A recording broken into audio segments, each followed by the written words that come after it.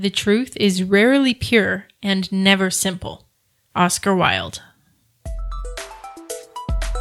You're listening to Writing Roots, brought to you by Aspen House Publishing. Welcome to Writing Roots. I'm Lee Hull. And I'm Lee Esses. Our topic for today goes along with the month. This is Pride Month, LGBTQIA plus Pride Month. So today we are going to be talking about writing LGBT characters in your story. And I do want to say that neither of us are LGBT, but we didn't want this topic to go unaddressed. So as we will impress on you throughout the episode, we did our research. More accurately, Lee did her research. Ask the people what they wanted you as authors to know about the characters. But always find a sensitivity reader. Find somebody that you can trust that has that perspective for the character. We're going to be talking more on that and reminding you throughout this whole episode to do just that. Nothing we say here is exhaustive or entirely inclusive of everybody in that culture. There are so many different groups within the LGBT community that can be represented in your story. It is a great resource for finding unique characters. The biggest thing is to make sure you do it right. That's what we're focusing on today, is how to do it right, how to do correct representation in your story. Also, we'll just be using LGBT. I know there's a lot more to the acronym, but that's just simply easier and shorter for us to say on air. But it does include the whole list. You might notice in what you're reading, especially if your favorite genre is YA, there are a lot more LGBT characters being accepted throughout stories. We did pick a quote from Oscar Wilde for this episode for a very good reason, and that is because he was gay. And while it is becoming more common in today's culture, it is not unheard of in older books. Wilde is pretty well known for writing gay bisexual characters. Dorian Gray was bisexual. Carmilla, which was written in 1872, is considered the first lesbian vampire story. You also have Vladimir Harkonnen in the Dune stories by Frank Herbert. He is gay. It was implied in 76 and then said outright in 99. And more recently, a lot of Game of Thrones characters are all over the place. Almost every character has had some sort of experimentation in some regard. You also have a really good example of a gender-fluid character in Rick Riordan's Magnus Chase series. The character's name is Alex Fierro. That one has been congratulated in a lot of ways for being a good representation of the gender-fluid trans community. And a more controversial representation of a gay character is Dumbledore. Not great because it was retconned. There's a lot of issues there. I have to say, I guess I don't have as much of an issue with it as a lot of people do, because he wasn't a sexualized character, so I didn't really care what his sexual history was. He was a teacher, and I have issues with that part of his life. He was not a great teacher, but as far as his representation of his sexuality, it kind of worked for me because I didn't know and I didn't care. Dumbledore is lawful evil. Just putting that there. So, how do you achieve effective representation of the LGBT community in a story? The first and biggest answer to this is research. Do your research. Go to the community. Find a sensitivity reader. I don't even know where I would start with that. How did you reach out to the community? So, I had to do a lot of research just to build this episode. And I went to a online community I'm a part of that's a fan group for Brandon Sanderson's writing, because I knew a couple of people in there were part of this community. And I started asking them questions, and they referred me to another online community that had a lot more people that were part of the LGBT community. And I went to them and I asked them, what do you want authors to know? How do you want authors to write LGBT characters? So if, like me, you're not part of the community, reach out to find somebody who is. When it comes to a sensitivity reader, you want someone who aligns with your character, that is similar to your character. So say you have a male to female trans person. You want to find a sensitivity reader who is male to female trans. If you don't know somebody, reach out online. Go to Reddit. There's lots of resources on Reddit for connecting with the community, so you can find someone to advise you. Looking at your notes for the episode, it's interesting the types of advice that you got. Most of these notes start with the same word, and that's avoid. Avoid stereotyping, avoid fetishizing, avoid killing them just to kill them, avoid making them a different race rather than human. Because the LGBT community is struggling to find a place and acceptance in the real world, they want to see good accepted representation in fiction. We'll talk a little bit more about that, but there are a lot of things that you should just not do. But there are also a lot of things that you do want to do. So let's kind of get into how to do that. As a writer, one of the things that I find most fascinating about LGBT characters are the pronouns they use to represent themselves and how they identify themselves in your world and how other characters might interact with them in that regard. So make sure as you're creating this character that you're consistent with the pronouns that are accurate to the character. As you're doing your research, you want to make sure you're looking into the proper pronouns. You want to look into the community and connect with them, get to know them, learn about them, and then read about current events. Talk to real people about their experiences, their stories, and that will help guide you into creating a realistic, good character. The next point, if you decide to create an LGBT character, you need to determine how their sexuality will play into the story. There are many ways that you can do this. One of my first exposures in pop culture to the LGBT community was the character of Willow from the TV show Buffy the Vampire Slayer. She discovers throughout the course of the TV show that she is lesbian, and it's one of the first representations of lesbian relationships that I had seen. But it was a discovery for her character, and that became a major plot point in the story. So you can have it be a main plot point for that character. You can also have it be a defining characteristic.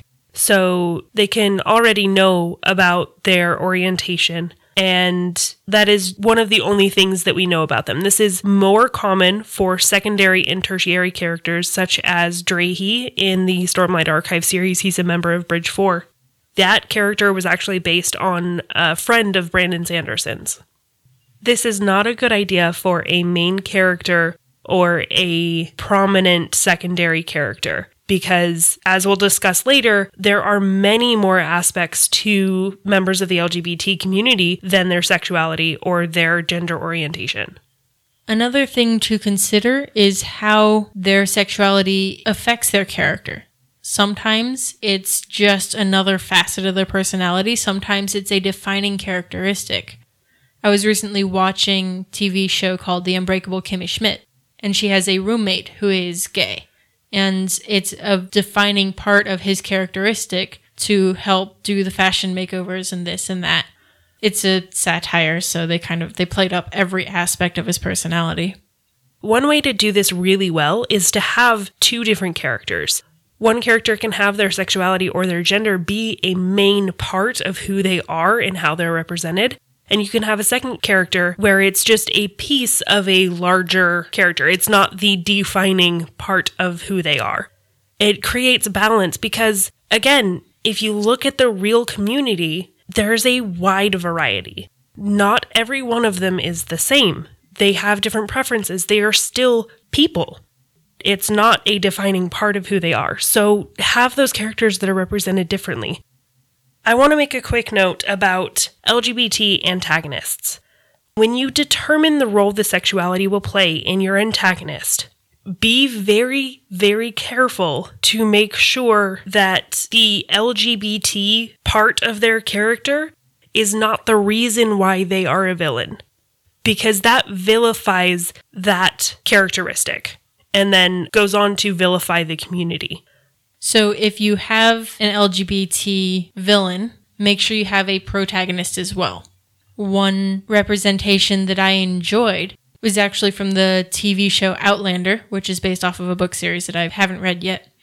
But the villain for the first couple seasons is bi, and one of the closest allies in the later seasons of the main characters is gay. So having the ally, the good person, helps avoid vilifying the community and actually just makes this character a villain instead. And there were a lot of other reasons why the villain, Blackjack Randall, was an evil character. There were a lot of reasons outside of just his sexual orientation that kind of came into play, but it wasn't the reason. It was another way for him to express his villainy, in a way. Now we're going to get into those things that you should avoid. There are always exceptions, but they need to be intentional exceptions. It needs to be done for a reason. So the very first thing that we're going to talk about is do not stereotype. Do not make your character the stereotypical gay guy who wears sweaters around his neck and talks like this. Because that's not who they are. Again, there are exceptions to this, mostly in satire. Like Lee's example of Unbreakable Kimmy Schmidt, there's also a satirical representation of it in the movie with Rebel Wilson, Isn't It Romantic? She goes off into this satirical rom-com world, and her neighbor turns out to be her gay best friend, and he is the stereotypical gay guy. And she had pointed out earlier, like, there's always that gay best friend who doesn't seem to have a job but is super rich and always there. And that's what it turned out to be in her fantasy rom-com world while she was in a coma. And at the end, you just find out he's just a normal gay guy who happens to be a marijuana dealer. And that's actually the most important part of his character, is that he's the marijuana dealer that lives down the hall, and that's why people keep leaving notes for him. The gay best friend character can be useful, but it's very easy to fall into that cliche. Because if your main character has a best friend that is not the same gender, having the gay best friend will force the relationship to be purely platonic, which is great if there's another romance involved and you want to avoid that love triangle. So it's not bad to have a gay best friend. You just don't want to have the stereotypical gay best friend. Because there should always be more to the character than being gay, lesbian, trans, bi, whatever. There needs to be more there. And this goes into avoiding fetishizing them as well. This is more brought up in relation to fetishizing like Asian people. A lot of authors will describe their exotic almond-shaped eyes, but it's not exotic. It's a whole billion people that live throughout the world that happen to have that eye shape. So just like you don't want to fetishize the other aspects of races, you don't want to fetishize the other of the LGBT community. There's a great example, I think, of the LGBT community snapping back a little bit at a lot of the cliches that are placed on gay characters. I am talking about NPH, or Neil Patrick Harris, who is openly gay, and he also plays a womanizer in the TV show How I Met Your Mother. And so the joke about that character is that he is playing a straight guy with all of the same cliches that so many people play gay guys. Let's move on to the other things that you want to avoid when you're writing an LGBT character. Most of this is a way to make sure that you are building the community and providing good, accurate representation without making it seem like you are trying to attack them or discriminate against them in any kind of way. If you have multiple LGBT characters, don't make them all victims. I get really annoyed when I see any particular group all represented as the same whatever it is. But I do see a lot of straight people, when they are portraying LGBT people, portraying them all as victims. And it gets really old really quick, and it's not accurate. Some LGBT people had a great childhood, and their parents grew up supporting them in what they did. Not everyone has a sob story coming out story. The exception to this is if it is specifically and intentionally part of the plot. If your intention is to bring to light the discrimination and suffering that LGBT people have faced or still face, then this can be useful. However, be very careful if you are not part of that community writing that kind of story, because it's not something that you have experienced. So try to avoid making them all victims, and going along with that, you want to avoid killing only them. If you have death and destruction in your story, you want a variety of people to be killed so it doesn't look like you're targeting that group specifically. Death and destruction isn't picky about who it kills. Another thing to avoid is putting them into a predatory kind of relationship. A lot of the community wants to see these people in healthy relationships where the sexuality is a facet of their lives. Being gay does not make somebody a victim in and of itself. That does not automatically make them a victim of abuse or other kind of relationships. Seeing them in healthy relationships are a great way to portray the positives in that culture. If you wouldn't write a straight relationship like that, don't write an LGBT one like that.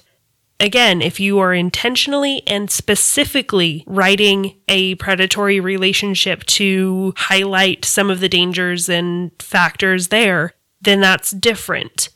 However, be very careful about it, because you don't want to misrepresent it. This is especially important time to have that sensitivity reader. One thing that in my research a lot of people pointed out is if you are not part of the community, don't write a character that is forced to come out of the closet. It is very difficult to do that and capture the emotions that come along with having to come out of the closet if you haven't been through that before. So that is just something you want to kind of blanket avoid, unless you have a close friend that can advise you how to accurately write that in a sensitive, uplifting manner. For those of you who are including these non-binary characters in their sci-fi or their fantasy stories, because they exist throughout every genre, don't make all of your LGBT characters non-human.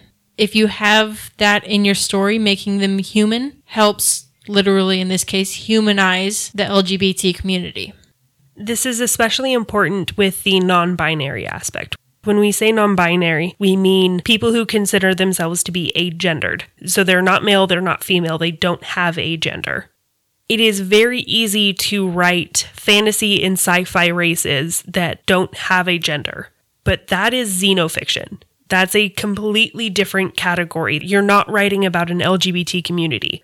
So if you want to have good representation, you need to have a non-binary character that is human. It is a very difficult topic, and we are definitely not the best people to go to for this. We had to do our research. I'm sure there are things in here that we didn't say right, that we got wrong. So don't rely on us as the end-all factor here. But know that everything we said was not out of malice, but ignorance. Please write us. The email address is at the end of the episode. Let us know so we can be better informed and hopefully continue to inform other people about how to accurately portray your particular facet of the community. Part of writing fiction is to represent the world. Even if you are writing in fantasy or sci-fi, we can bring aspects of our world to a stage. And that is part of why having LGBT representation in a story is so important, because it is a hot topic today. There's a lot of discussion, a lot of debate, and it's a very polarizing issue. Fiction has always been a way to present the world as it is, and this should be no different. So if you want to take that step, make sure you're ready for it. Make sure you are ready to write an LGBT character. And then do your research. Never stop researching. Never stop trying to connect with that community so you can get an accurate representation, because that's what the world needs. We need good, uplifting, and diverse representation in all of our writing. But in everything, enjoy it. Write what you like. If the character tells you, hey, by the way, I'm bi, I'm not straight, go for it. Let the characters help you. But do your research, talk to people you know. You will stand out as an author if you approach this subject. And if that's what you want to be known for, go for it. Just write selfishly. If you have a question or comment for our hosts or a topic you'd like us to cover, send us an email at writingroots@aspenhousepublishing.com or find us on Facebook by searching for Aspen House Publishing. You are listening to the extended version of this LGBT episode. If you are interested in hearing more extended versions, check out our Patreon page. There are a lot of these episodes that we have just too much information we want to share. If you like what you hear here, check it out. Go to writingrootspodcast.com. You'll find a link in the top search bar.